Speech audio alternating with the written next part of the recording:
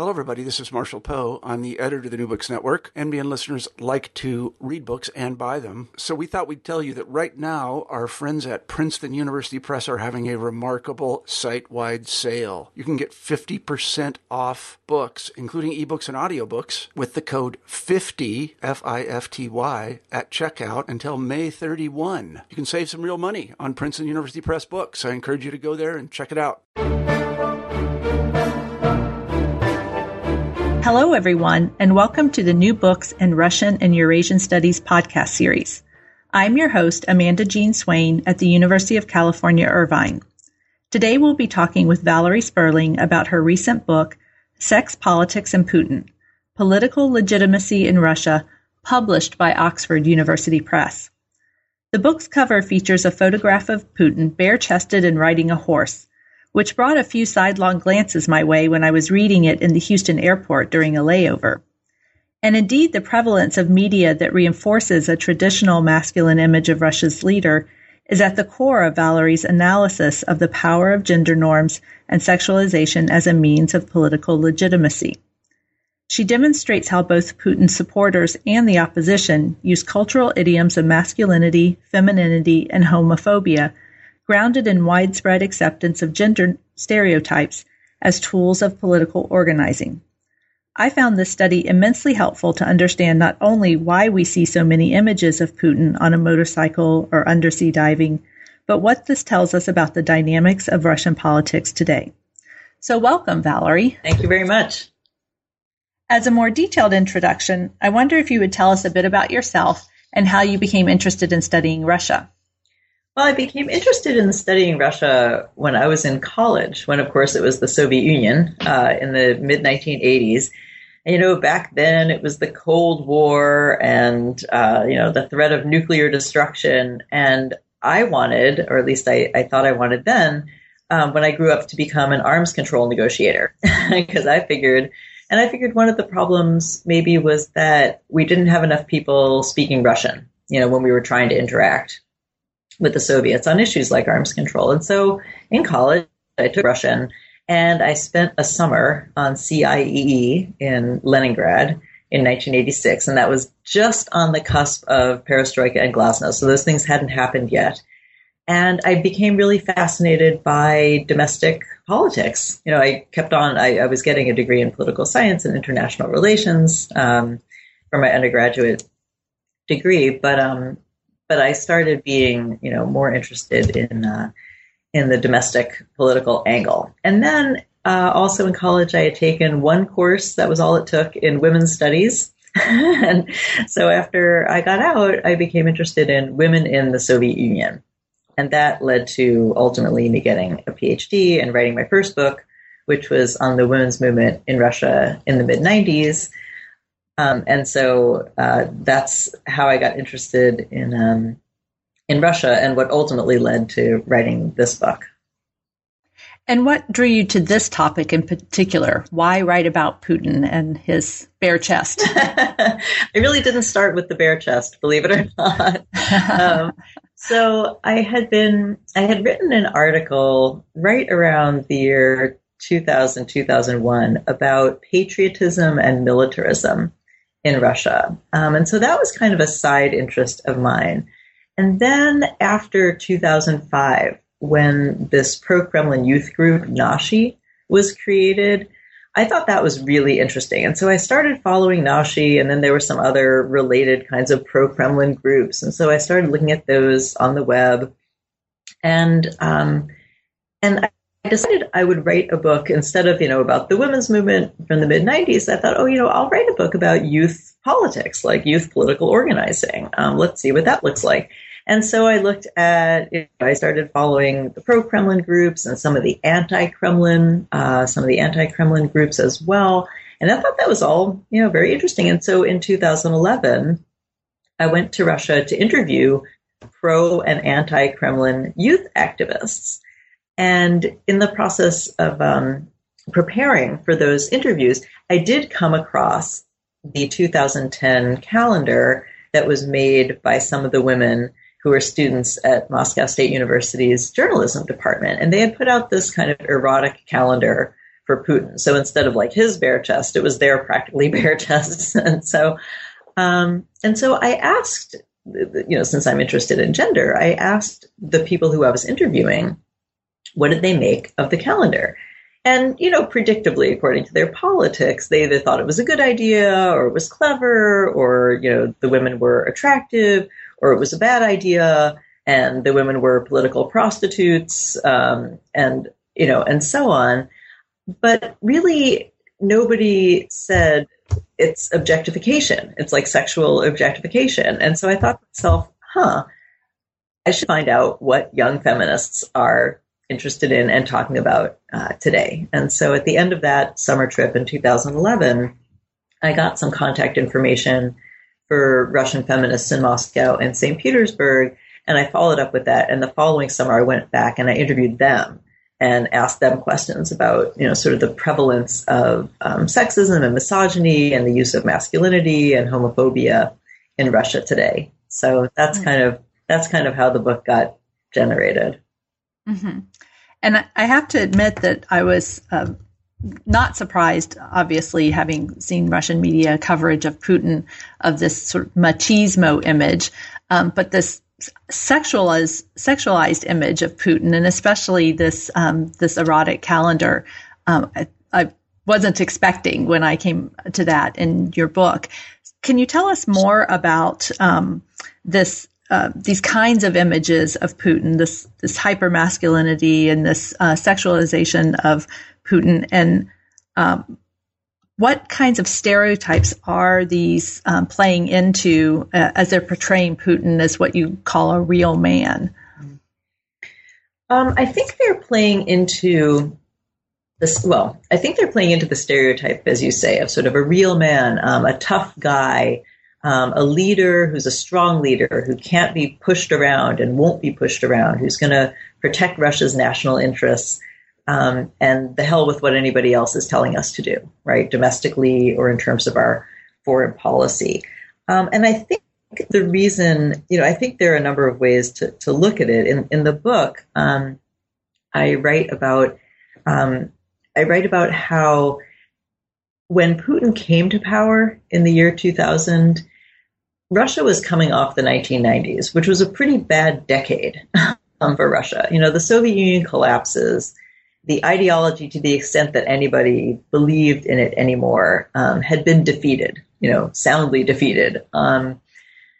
The country was going through enormous economic turmoil, throwing off the centrally planned economic system and trying to adopt a market system. But that had not really been done before. It was being done in Eastern Europe also, with enormous economic disruptions and poverty and impoverishment and unemployment, which was kind of a new thing in the Russian experience.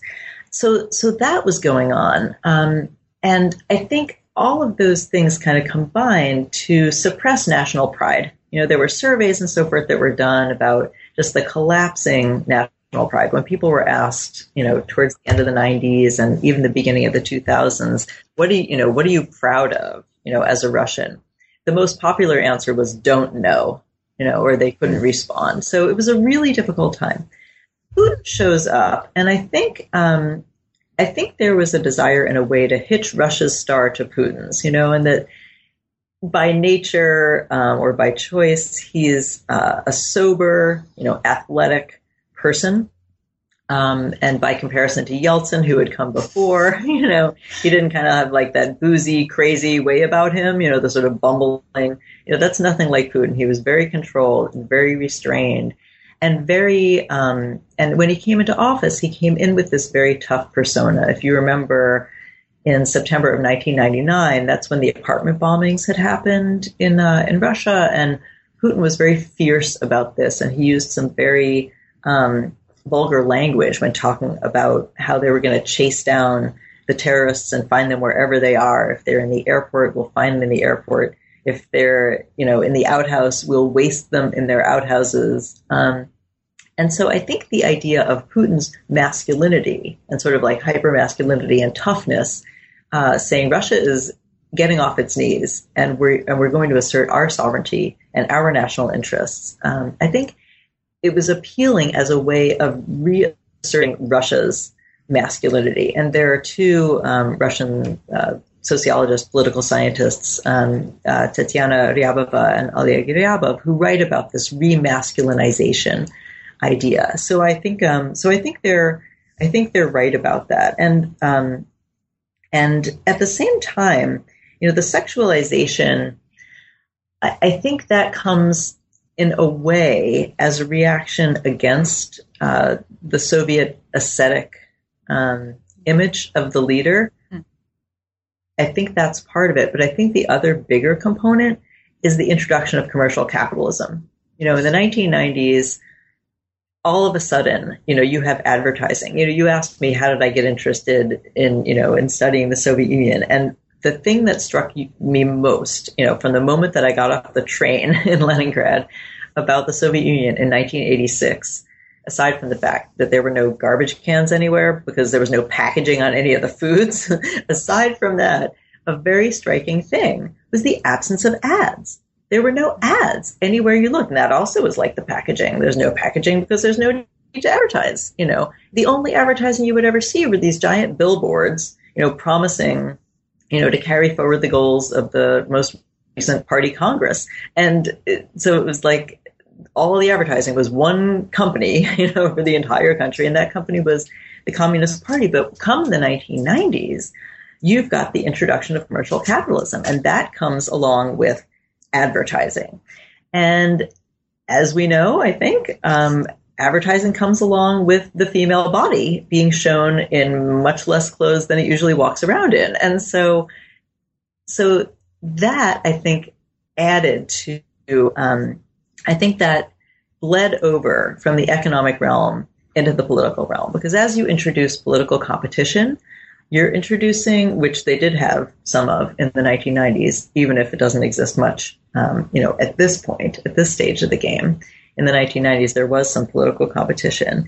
And I think the idea of having to advertise your candidates, having to go out in public, and show who you are, that combined with the idea, with the capitalist idea of competition, brought physicality more into the public realm. It's the 1990s where you have all those glossy magazines, that we grow up with in the United States, but for Russia in the mid 1990s, things like Cosmopolitan and things like GQ, and Helena Gashila writes about this.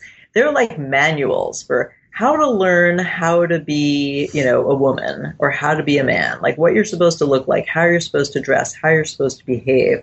And that comes along, I think, at least for women, with a certain sexualization. So I think that's where some of these images and patterns come from. And you argue that this was a deliberate political strategy behind the media images of Putin, and that this strategy works because it draws on gender stereotypes ingrained in Russia's three most trusted institutions, the presidency, the Russian Orthodox Church, and the army. Can you explain the cultural idioms of masculinity and femininity that these strategies are appealing to? Sure. I mean, I think all the evidence we have is that it was a deliberate political strategy. I think Surkov and others decided to portray in that way, to say, here is a sober, masculine, tough, leader. Now, the presidency in Russia is a very empowered institution. There's a lot of power invested in the presidency. It's not it's what Steve Fish called the super presidential system.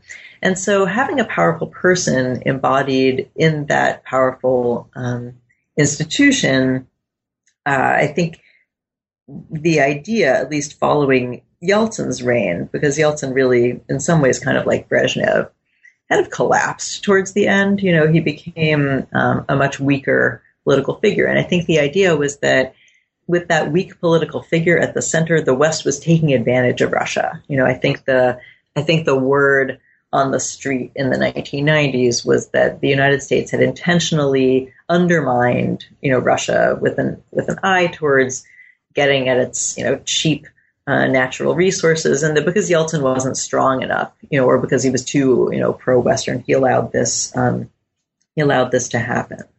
So having, a strong man in the strong presidency, I think was an appealing strategy. In terms of the Russian Orthodox Church, this also has to do with the collapse of communist ideology. So Putin came to power, and in fact, even back under Yeltsin, there was a lot of discussion of what should Russia's national idea be now. Like, it can't be communism anymore.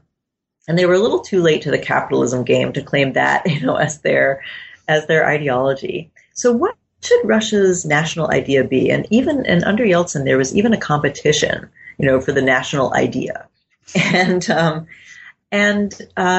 both the Russian Orthodox Church and I think the army play into this. Under the Putin administration, they began these things called patriotic education programs. And at the center of the patriotic education programs was World War II, and in which obviously the army plays a central role and is a very trusted institution in Russia. And so with World War II kind of being at the center of a new national idea for Russia, a time when Russia was really successful, a time when the Soviet Union was really successful against a horrible evil, against the Nazis, and with an unfathomable level of sacrifice and destruction. So placing that sort of at the center of a political ideology, I think that was important. And the Russian Orthodox Church contributed to the ideology as well. So as you know, during the Soviet period, the Russian Orthodox Church had been fairly suppressed. Once the Soviet Union fell apart, under Yeltsin's rule, you started to see the reassertion of the Russian Orthodox Church, taking back over parishes, reconsecrating churches, that had been turned into, warehouses and, youth clubs and things like that. And the church became a pretty empowered player in the Russian economy and increasingly in Russian politics. Under Putin, I think that the church supplied part of a necessary ideology. I think, the Russian nationalism and the primacy of Russian, the primacy of the Russian Orthodox Church and of Russian nationalism, those things historically have gone together in Russia. And I think for Putin, this social conservatism, that he has, it matches very well, or it blends very well with the Russian Orthodox Church's social conservatism. And I think that's where you get, some of the gender roles and the essentialism and the homophobia. The church is working much more closely with the Putin administration than it had been able to do for the entire 20th century, really, following the revolution. You use a multiple opportunity structure model for your analysis. So as a historian, I'm not quite sure how that works. Can you explain that for us? And also, what does that model reveal in this case? And what makes it particularly useful for getting at the kinds of things you want to see or that you're revealing? Mm-hmm. So a multiple opportunity structure analysis is a way of trying to explain why we see what we do see. So back in the 1990s, when I was researching my dissertation, my question was, why does the women's movement in Russia look the way it does? They're not doing a lot of demonstrations. Their organizing scene is very different. It's mostly behind closed doors. It's still a movement. They still have women's groups and they're still meeting and they're still interested in, changing public consciousness and in, elevating women's status and that sort of thing, and establishing gender equality, but it looks different. And so in order to analyze that social movement as well as this one, I was looking to see in a lot of different realms, why does the movement look the way that it does? And so I looked at politics. What's the political opportunity structure? to what extent, and this is speaking of the current book, in other words, what enables this kind of degree of sexualization or making masculinity so emblematic in the new regime as a legitimation tool. What enables that? So the first aspect is the political opportunity structure. So what is it about the way that the state is organized that would make that possible? So we talked about that a little bit. There's a sort of emphasis on the presidency and on the leader. So the leader has to have a certain personality, or at least that personality or even that appearance is going to be a big public issue. Another matter in political opportunity structure is where are your allies, and are they present? And so one of the conclusions that I reach in the book is that there's a lot more room for sexism in politics and for the use of gender norms and gender stereotypes in politics if there's not a really strong feminist movement to protest it.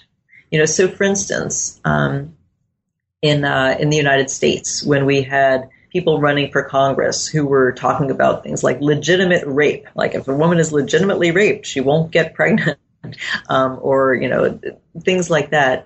They can say those things, right? There's nothing to stop them from saying those things, but there's enough feminist organizing for people to get up and say, like, that's actually not acceptable. That's not an okay thing to say. And Aiken and Murdoch, who were saying those kinds of things when they were running for Congress, they lost their races. So in the Russian case, largely, but not entirely, because of political repression, the women's movement there hasn't really been able to take off. One of the things I write about in the book is the fact that there was this movement in the 1990s.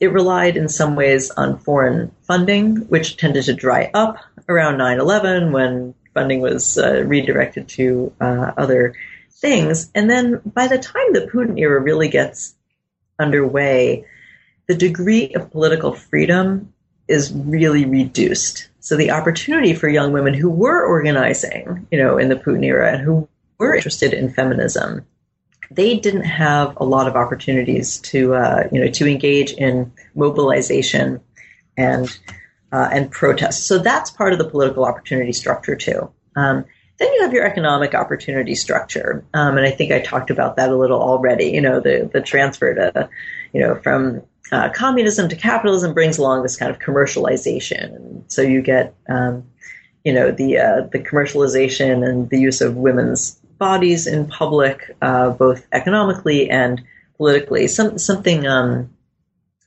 ties those two together was in the 1990s, Vladimir Zhirinovsky, who is kind of he was sort of this, he's still engaged in Russian politics, I suppose, at a much lower level. But, he ran this Liberal Democratic Party of Russia, which was neither liberal nor democratic and more kind of national fascist. He also helped to bring out sexuality in politics by using these really sexualized metaphors about politics in the 1990s. He had said when his party was first running for office in 1993 that on election day, everybody was going to turn their backs, on the existing parties and run after the virgin LDPR, and things like that. So that's part of the opportunity structure as well. I also looked a bit at the historical opportunity structure and how power was mobilized by previous Soviet leaders. And I looked at the international opportunity structure, sort of to say what's Russia's place in the international system. And that also goes back to what I was speaking about before, was the kind of decline in overall Russian power and the appearance of Putin and the readiness of the population for a leader who could mobilize his own strength and masculinity and bring Russia back to the world stage from which it had been eclipsed for such a long and disempowering time in the 90s. What I found interesting is that you show how both the pro-Putin and the opposition political organizing was using these stereotypes of masculinity and femininity or heteronormativity and homophobia to try to legitimize their own political stances and delegitimize the opposition, in Putin's case, the opposition, and in the opposition's case, Putin. And you focus on this dynamic in political organizing among youth. So how were gender stereotypes used differently or in the same ways by the two sides? Mm-hmm, mm-hmm. Yeah, it's a good question. I mean, of course, the anti-Kremlin groups are much more liberal, and when I asked them about gender discrimination in Russia, a number of the activists, ways in which they thought that gender discrimination was really problematic in that country, and yet some of them didn't, right? Some of them didn't think it was much of an issue. Maybe that's more of an issue out in the provinces, or maybe that's more of an issue in the Arab world. Here in Russia, we're kind of okay. And I found that actually was similar on the pro-Kremlin side, on the pro-Putin side, especially, not really the men, but a couple of the women who I interviewed spoke at length, and I do quote them in the book, about how they experienced, gender-based discrimination because they were women active in politics, and they found that people were, all too happy to reduce them to the status of sex objects, and not to take them seriously as political activists, even though they were pretty, or perhaps because they were pretty, and things like that. But in terms of so in other words, there was some familiarity with the notion of gender discrimination on both sides. But yet what I found was both sides were also using, as you said, sort of stereotypes and homophobia to try to either build up their own political authority or undermine the authority of the other side. So if we take the issue of military conscription, of the draft, for the pro-Kremlin groups who were in favor of Russia's current system of military conscription, their argument to the public, when trying to convince people to, not evade the draft, when trying to convince young men not to evade the draft, because that's an enormous issue in Russia, is draft evasion. They said the army will make you a man. The proper thing to do if you're a man is to serve in the army. Anybody who can serve should serve. And then there were even some, there was one example of a rally in, I think it was 2007 that Nashi held, where a woman, from the stage said, I won't marry you until you've completed your military service, because, unless you're going to show that you can, protect the country and defend the country, I'm not going to be able to take you seriously. On the other side, you have the same kind of language going on, saying that this kind of army won't make you a man, right? But an army that's a professional army, which is what the anti-Kremlin side was pushing for, to say you should have a contract army. People should be able to choose, right? The sort of fundamental liberal idea of, I choose what I want to do. I don't want the state necessarily coming first. I think that I individually should be able to make my own decisions, and that would be better for the country. There was a protest that I described in the book that was run by a group calling themselves Young Women Against the Draft, or Girls Against the Draft. And one of their slogans was, that kind of army won't make you a man. So they're still, in other words, playing on that same notion. And in fact, the Youth Yabloko, so the youth branch of the Yabloko Party, had organized an anti-draft action in the middle of Moscow, in one of the public squares. And what they did was they brought in,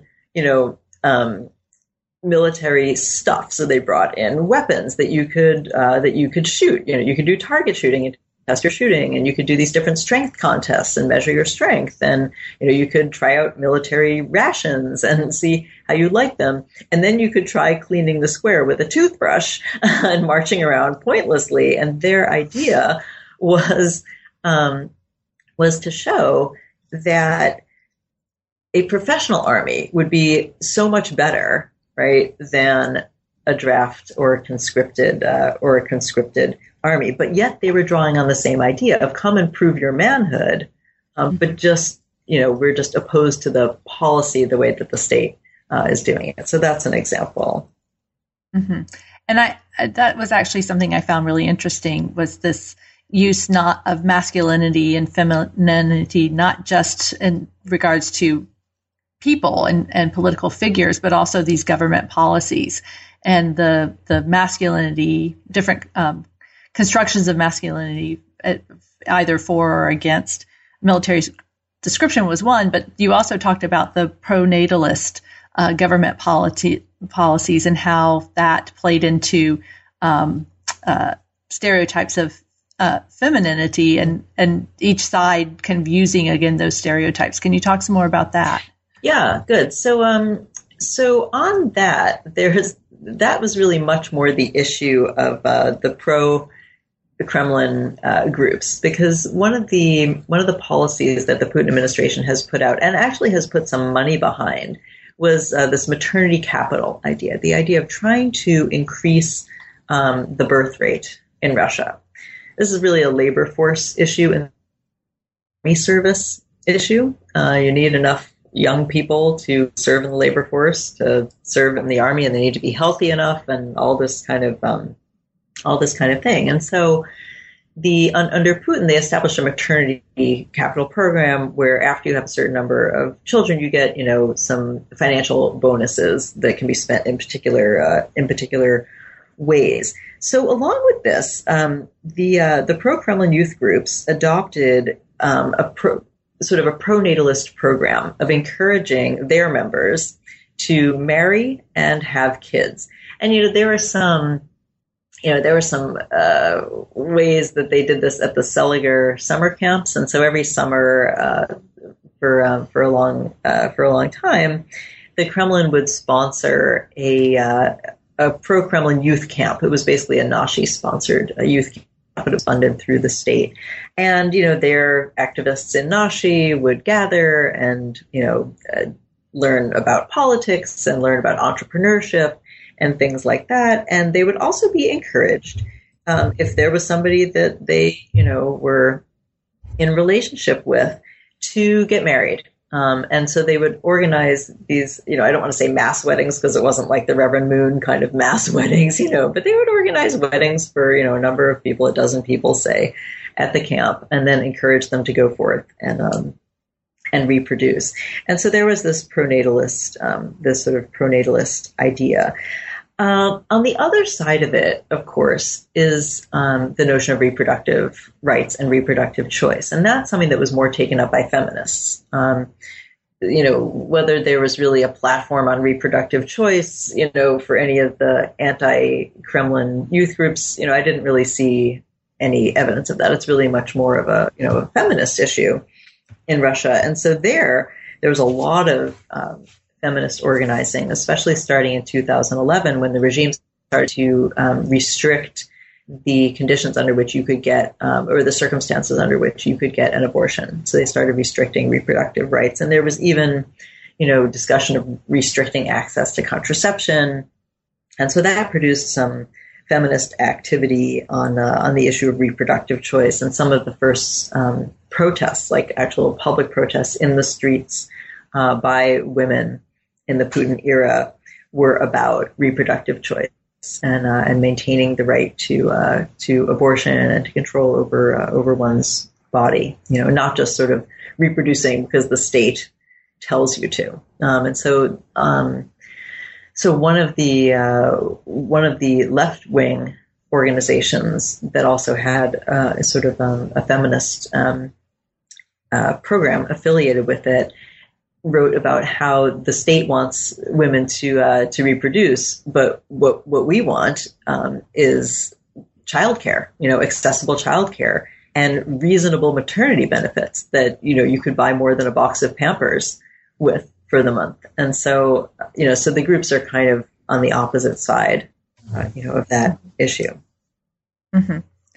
And just to pick up on something that you talked about a few minutes ago in terms of the entrenchment of these gender norms among young people, because I think that one of the contributions of your work comes from your interviews with these young activists, whether they're the pro-Putin or the opposition political organization. So What do you think that this tells us about Russian politics and society today, just the level of entrenchment of these gender norms in the minds of young people? Yeah, I mean, I think because Russia's not a democracy and because information doesn't flow, freely, I think it's troubling, because it's less likely to change fast, in terms of the, gender normative beliefs. Same thing with like heteronormative beliefs. In fact, probably even more so, with the homophobic legislation and, that sort of thing. It just really entrenches homophobic ideas in society, including among youth. I think, getting around that or getting through that is going to be the job of feminists, right? It's kind of the feminist movement's task to reveal gender stereotypes and homophobic ideas, and it's also the LGBT movement's task to do that. I think that because there's been such a crackdown on freedom of speech and freedom of assembly in Russia, it's hard to enact that change. That said, there are still efforts made. In the book, I talk about a variety of feminist protests, and they continue to happen, especially around International Women's Day. You'll see protests in the big cities, at least, and, women protesting against the glass ceiling, the inability to get equal pay in the workplace or to have women represented in more of the higher paying jobs. There's still in Russia this list that was inherited from the Soviet Union of over 450 jobs that women aren't allowed to do. Women are not allowed to be hired as subway train drivers because there's this prohibition on women, working underground. Although, as you notice, if you go into the Moscow subway, there's no prohibition on women pushing a mop in the subway. They're just not allowed to get in the train and drive it. So those kinds of gender norms that are embodied in legislation and sort of homophobic norms that get embodied in legislation, those are hard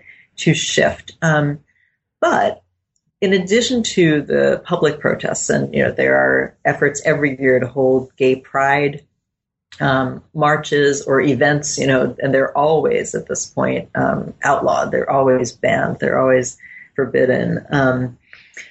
Those kinds of efforts, in addition to those kind of public sphere efforts, there's also now the internet, thank goodness. And people can find, if they look, and that's kind of the key, is they actually have to look, because we all use the internet in a way that's structured like columns. We're in columns next to each other, but I tend not to look at, Fox News, right? I tend to look at the news that, that is likely to be more along the lines of my interest. And the same thing is true in Russia, of course. But that said, getting feminist information out there on the internet has been a pretty amazing tool. And in the book, I tell the story of this particular blogging site, Feministki. So it's a feminist list in Russian, and how it was started. And it was started because a young woman, a young feminist in Russia in 2005 or so, thought to herself, what might happen if I tried to build a feminist community by putting some essays, some well-known feminist essays translated into Russian up on the web, on one of the social media sites, which is what she did. And she said, I wasn't delusional. She said, I didn't think that there were mobs of feminists in Russia who would come, to the website, but I thought maybe they could be created. I don't think she was as grandiose as to say mobs, but she thought, why don't I just put this out there and see what happened? And within a few years, Feministki what she put up there as the first essay was Gloria Steinem's famous essay, "What if men menstruated?" Just to see what people would say. And over maybe about 3 years or so, I think I have the number right, it was something like 1,500 people had become members of this list and were regularly contributing and talking about everything from how do you deal with it, when someone you encounter uses the phrase I'll give it to you in English, although it's offensive in both languages, dumb cunt, right? And this gets abbreviated on the internet as TP for the Russian phrase for this. She's like, how do you respond to that? And then people would give suggestions. Or how do you respond, when your family says homophobic things to you? And people would respond. And they would post stuff about the violation of women's rights in other countries. And so it became, and now, or at least as of a couple of years ago, I think there were 3,000 members of this list, actively contributing. And it even has an organizing element to it. And so there's an example that I talk about towards the end of the book where, and I saw this in Russia myself, in around 2012, 2013. There was a new cable TV channel called TVU with the Russian letter U, and the advertisement for it showed. I don't really know how to describe it other than to say it's like a little cat, with little ears, but there's a human hair wig on top of the cat's head. And the cat is obviously supposed to be a girl. She is wearing a little pinafore. And she's got a little tie. And what she's saying is, I'm a girl. I'm not interested in politics. I want a TV channel that's just for me. And so somebody posted a picture of this on Feministki and said, what the heck? What do we do about this? This is awful. And somebody else said, okay, I've made a sticker that says, I'm a girl, I can choose what I want to watch, or I'm a girl, I'm interested in politics. And so they posted this template for a sticker, and the people could print it out and slap this sticker on the actual ads for the TV channel, which were found in the subways and on the sides of buses and on bus shelters and things like that. So it actually became an organizing tool. In addition to, March 8th is coming up and we're going to have a demonstration and who wants to come. In addition to that, there are also these ways of trying to do little actions that could over time help to undo or unentrench some of those gender norms. Mm-hmm. And that also was, I think, one of the major contributions of your book is the interviews that you conducted with young feminist activists. And so I'm glad that you gave that example, because I think most of our listeners are going to know who Pussy Riot is. But you really looked at some of the other sort of, I would say, quote unquote, major groups like Femin, but also a lot of these real small groups that maybe no one has heard of unless they're really engaged in this topic.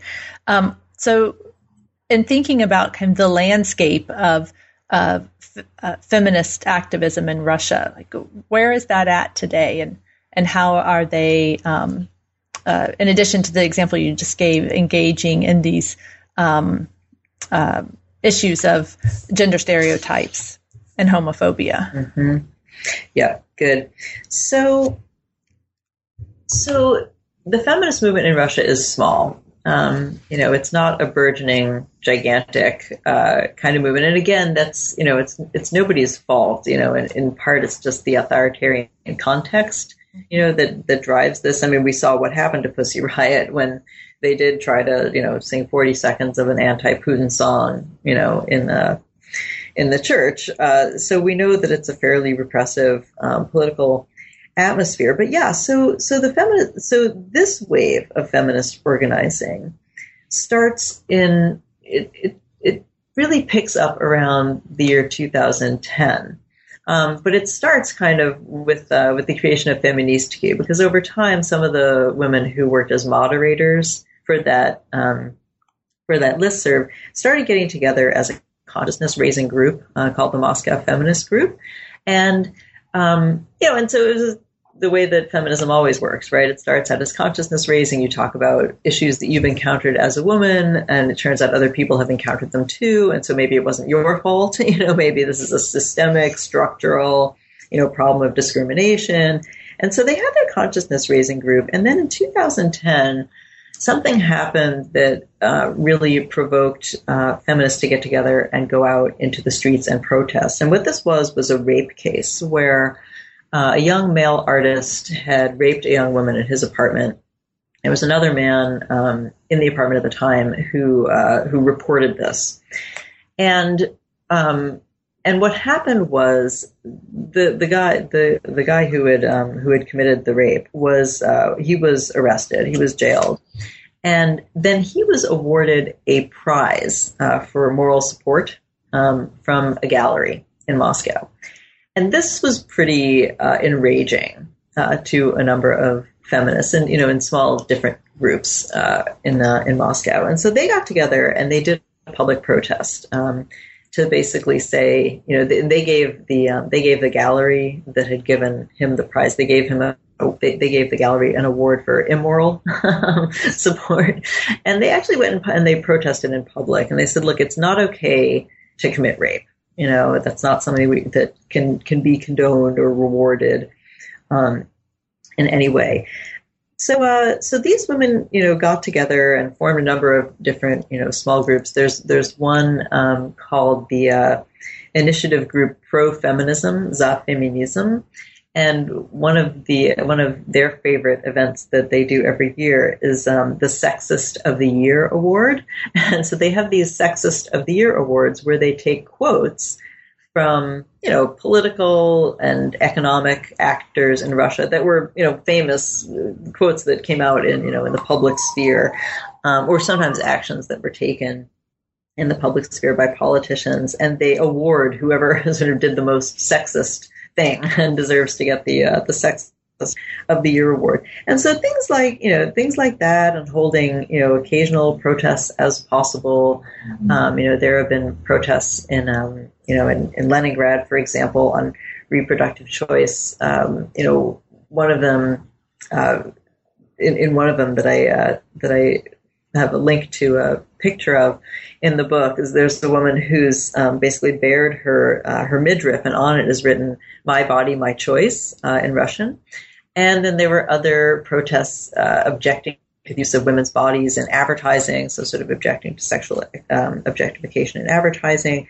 So all that stuff is out there, and while at the moment, or protests against domestic violence, for that matter, while in the moment there may not be a lot of foot traffic or people who join in, it all goes up on the web afterwards, and so people can encounter it and find it. And so I think I'm fairly optimistic about the potential for feminist activism in Russia, even though it's limited and fairly small, for it to keep growing, because it's not underground, it's out there, it's known. It's just a matter, I think, of people finding it. And certainly what Pussy Riot did drew a lot of attention to the concept of feminism, because Pussy Riot said overtly that they were feminists, and that maybe drew more people's attention, whether negative or positive, to that notion.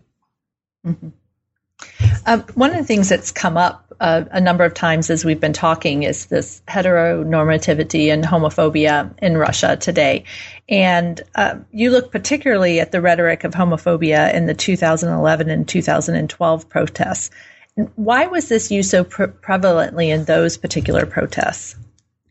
I think the rhetoric of homophobia, comes up because, we could ask the same question about the United States, right? About homophobia and masculinity. I think it comes up because it's a lowest common denominator kind of thing. When we think about masculinity and how masculinity is used as in the service of political legitimation, homophobia is used to undermine people who want to come across as masculine, right? And so, one of the easy ways to, try to undermine Putin, right, is to say, oh, he's not macho, he's a fag. And so, you could certainly see posters, or there was even a song that went around the internet, an anti-Putin song called "Putin is a Fag," and so I think that in a way comes up because it's a way of attacking masculinity.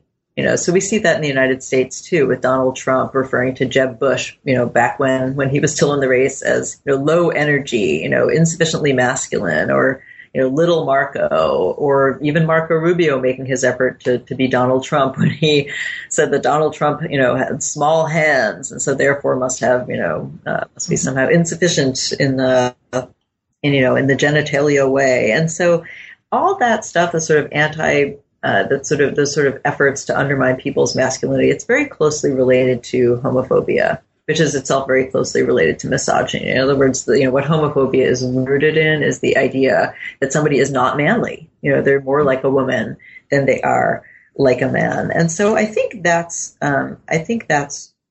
why it comes out in political protest, because it's it's something that everybody understands.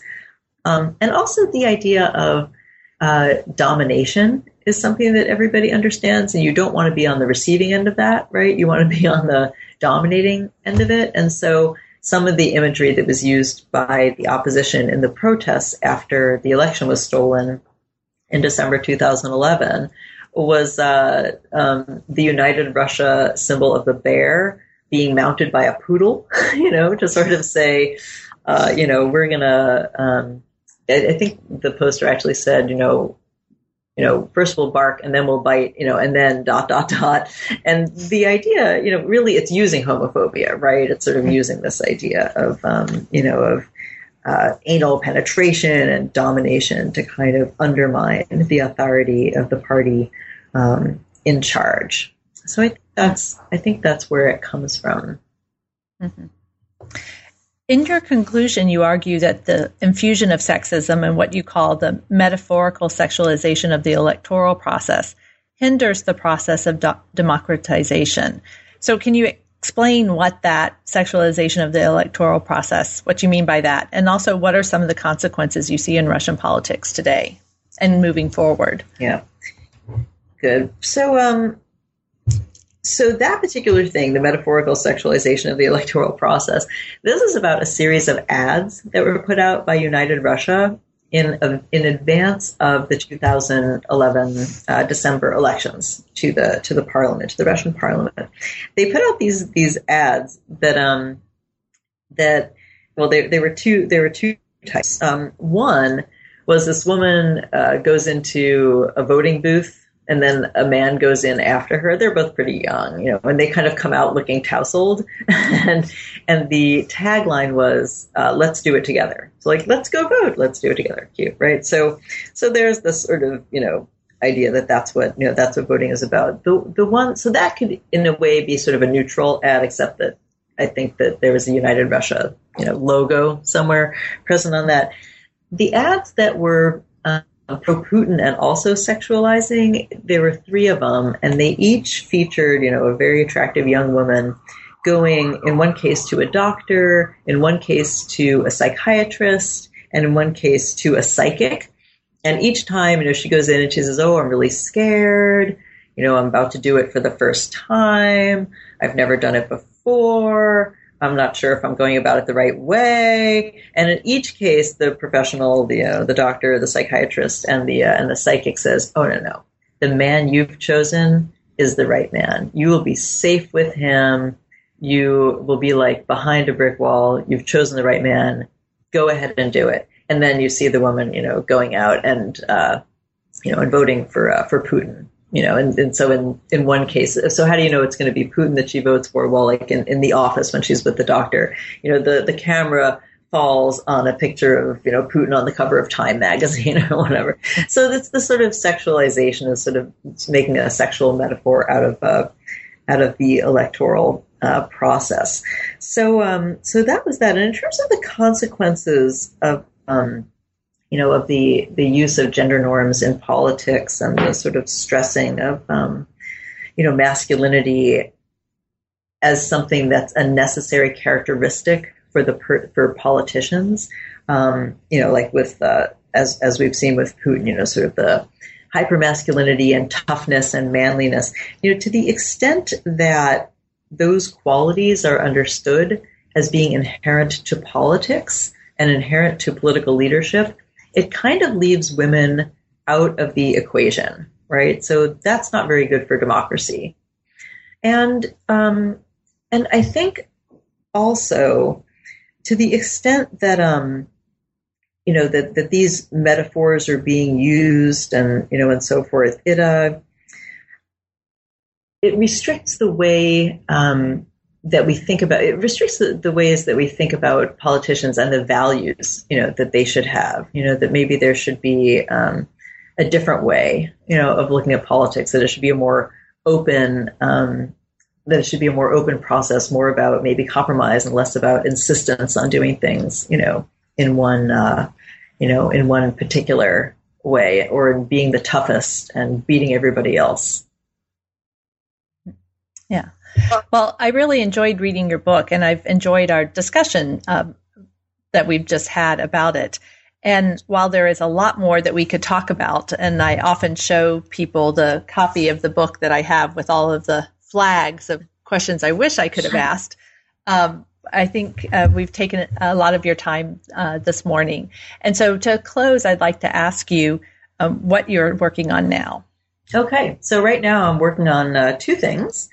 One is a book project that I'm doing with Lisa McIntosh Sundstrom at the University of British Columbia, where we are looking at gender discrimination cases in the Russian and Turkish courts and at the European Court for Human Rights, to see, how are those cases, if they're not being addressed in the Russian courts, how are they being addressed abroad instead? We have a little spin-off project from that, actually, that we'll be presenting at ACES in November, and that is looking at LGBT discrimination cases in the Russian courts and at the ECHR. So we'll be working on that. And then the other project that I have going is a collaborative project with my colleague in the department here at Clark. His name is Rob Boatwright, and what he studied, he's an Americanist. And he studies elections and primaries in the United States. And so we're kind of taking our research and smashing it together and doing a project on masculinity and misogyny in the current U.S. Elections. And so we're looking both at the presidential level and at the Senate level to see how are gender norms being used in political advertising and in rhetoric and in the kinds of things that candidates say about themselves and about each other.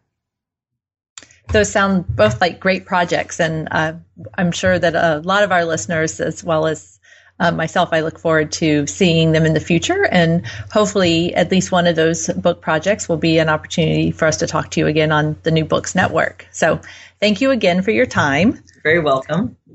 And also, we want to thank our listeners for joining us today, and as always, we appreciate your attention to the New Books in Russian Studies, and we look forward to a new interview next month.